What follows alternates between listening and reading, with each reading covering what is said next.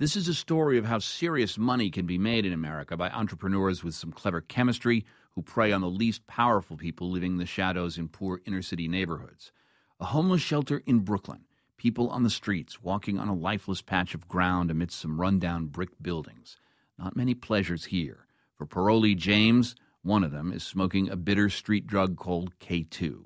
My name is James, and I started smoking K2 back when I was on parole. I was on parole, and you can't smoke marijuana on parole. So they were selling them in Broadway in Myrtle for $5 a pack. You get 4 grams. Roll them up in the blunt. You smoke it. Nobody bother you. K2, or spice as it's sometimes called, was originally the creation of American scientists who wanted a synthetic version of marijuana for laboratory purposes. But variations can be easily made by amateur scientists to produce molecules that bind to the same receptor in the brain as cannabis. But you wouldn't exactly call this high getting stoned. K2 is one of it's like a hard drug. It's like crack or heroin, because when you first do it, you get a really bad high. It's not a friendly high like marijuana where you're just like, oh, well, I feel nice, I'm calm. K2, you feel like you're going to have a heart attack, or you're vomiting, or you're passing out, or you're in a different block wandering and you're lost, and you're coming out of your high going, where am I? So K2's, after you do it the first time, the second and third time is easier, and then the fourth time it starts decreasing. K2 costs almost nothing. It takes the few dollars these homeless men have, and in return they get a high that can last up to 4 hours. 4 hours to forget living in a shelter, standing around on a patch of dirt.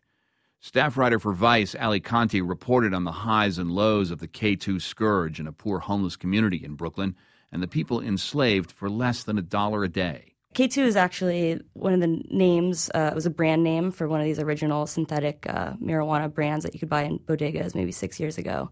Now it's just kind of like saying Kleenex for tissue. It's research chemicals that are sprayed onto organic material, whatever it is, to be smoked.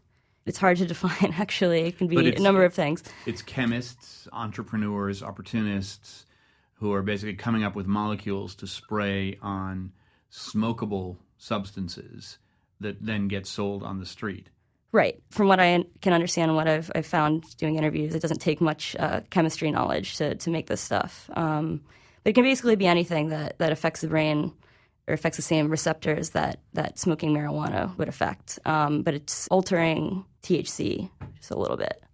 And what did you find was the high that people got here? It ranges the gamut. It's not necessarily like marijuana at all. No, it's not. I've tried it in college, like maybe when this was first available, being very stupid.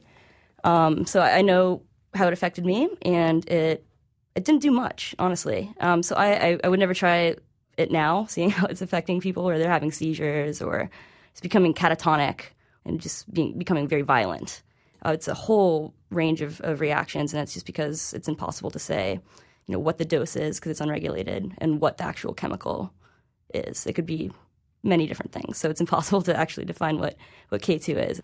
And legally, there's a whole gray area in terms of how you define this substance, although the specific substance that was sold at bodegas 6 years ago is now a substance that's categorized by the government and is legal, a controlled substance.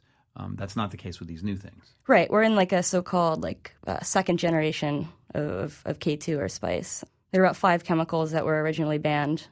It's a cat and mouse game. So those chemicals are banned by the DEA, and now they've slightly altered them. So they're technically different, but there are 5 new chemicals, basically. And what's the cost of this substance on the street?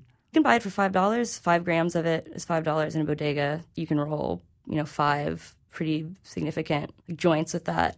Here's someone that we spoke with on the street in New York, in an area not dissimilar from where you looked, describing the experience of being on spice and describing sort of where their life is at, that they might be vulnerable to this. I want you to just take a listen. I feel like lightheaded. You feel high. You feel like you don't feel like you have a good equilibrium, You feel like your is off balance. What do you think about when you're on it? Man, I think about, how the hell I can get my life together. I think about, situation I'm in. Where I'm gonna get my next meal from. I gotta stop smoking this. Gotta get myself together. I gotta get some help some way. Now, that individual whose name is James is describing a life of extreme vulnerability. Is that the kind of thing that you found? Yeah, absolutely. These gentlemen that I spoke to do not want to be using this drug. Across the board, they would much rather be smoking marijuana, where the effects are much more predictable. I mean, it's terrifying. I mean, you have people who are acting like superhuman strength, ripping their clothes off, acting unpredictably, getting violent. The summer has had just an epidemic of this. These guys are standing outside smoking this all day. It's extremely hot out. They're fainting. It's a public health crisis, absolutely. Ali Conti is a staff writer for Vice. Her story, How Synthetic Weed is Ravaging Brooklyn's Homeless Population, can be found at Vice.com. On Notes from America, we have conversations with people across the country about how we can truly become the nation that we claim to be. Each week we talk about race, our politics, education, relationships, usually all of them, because everything's connected. And you, our listeners, are at the center of those conversations. I'm Kai Wright. Join me on Notes from America, wherever you get your podcasts.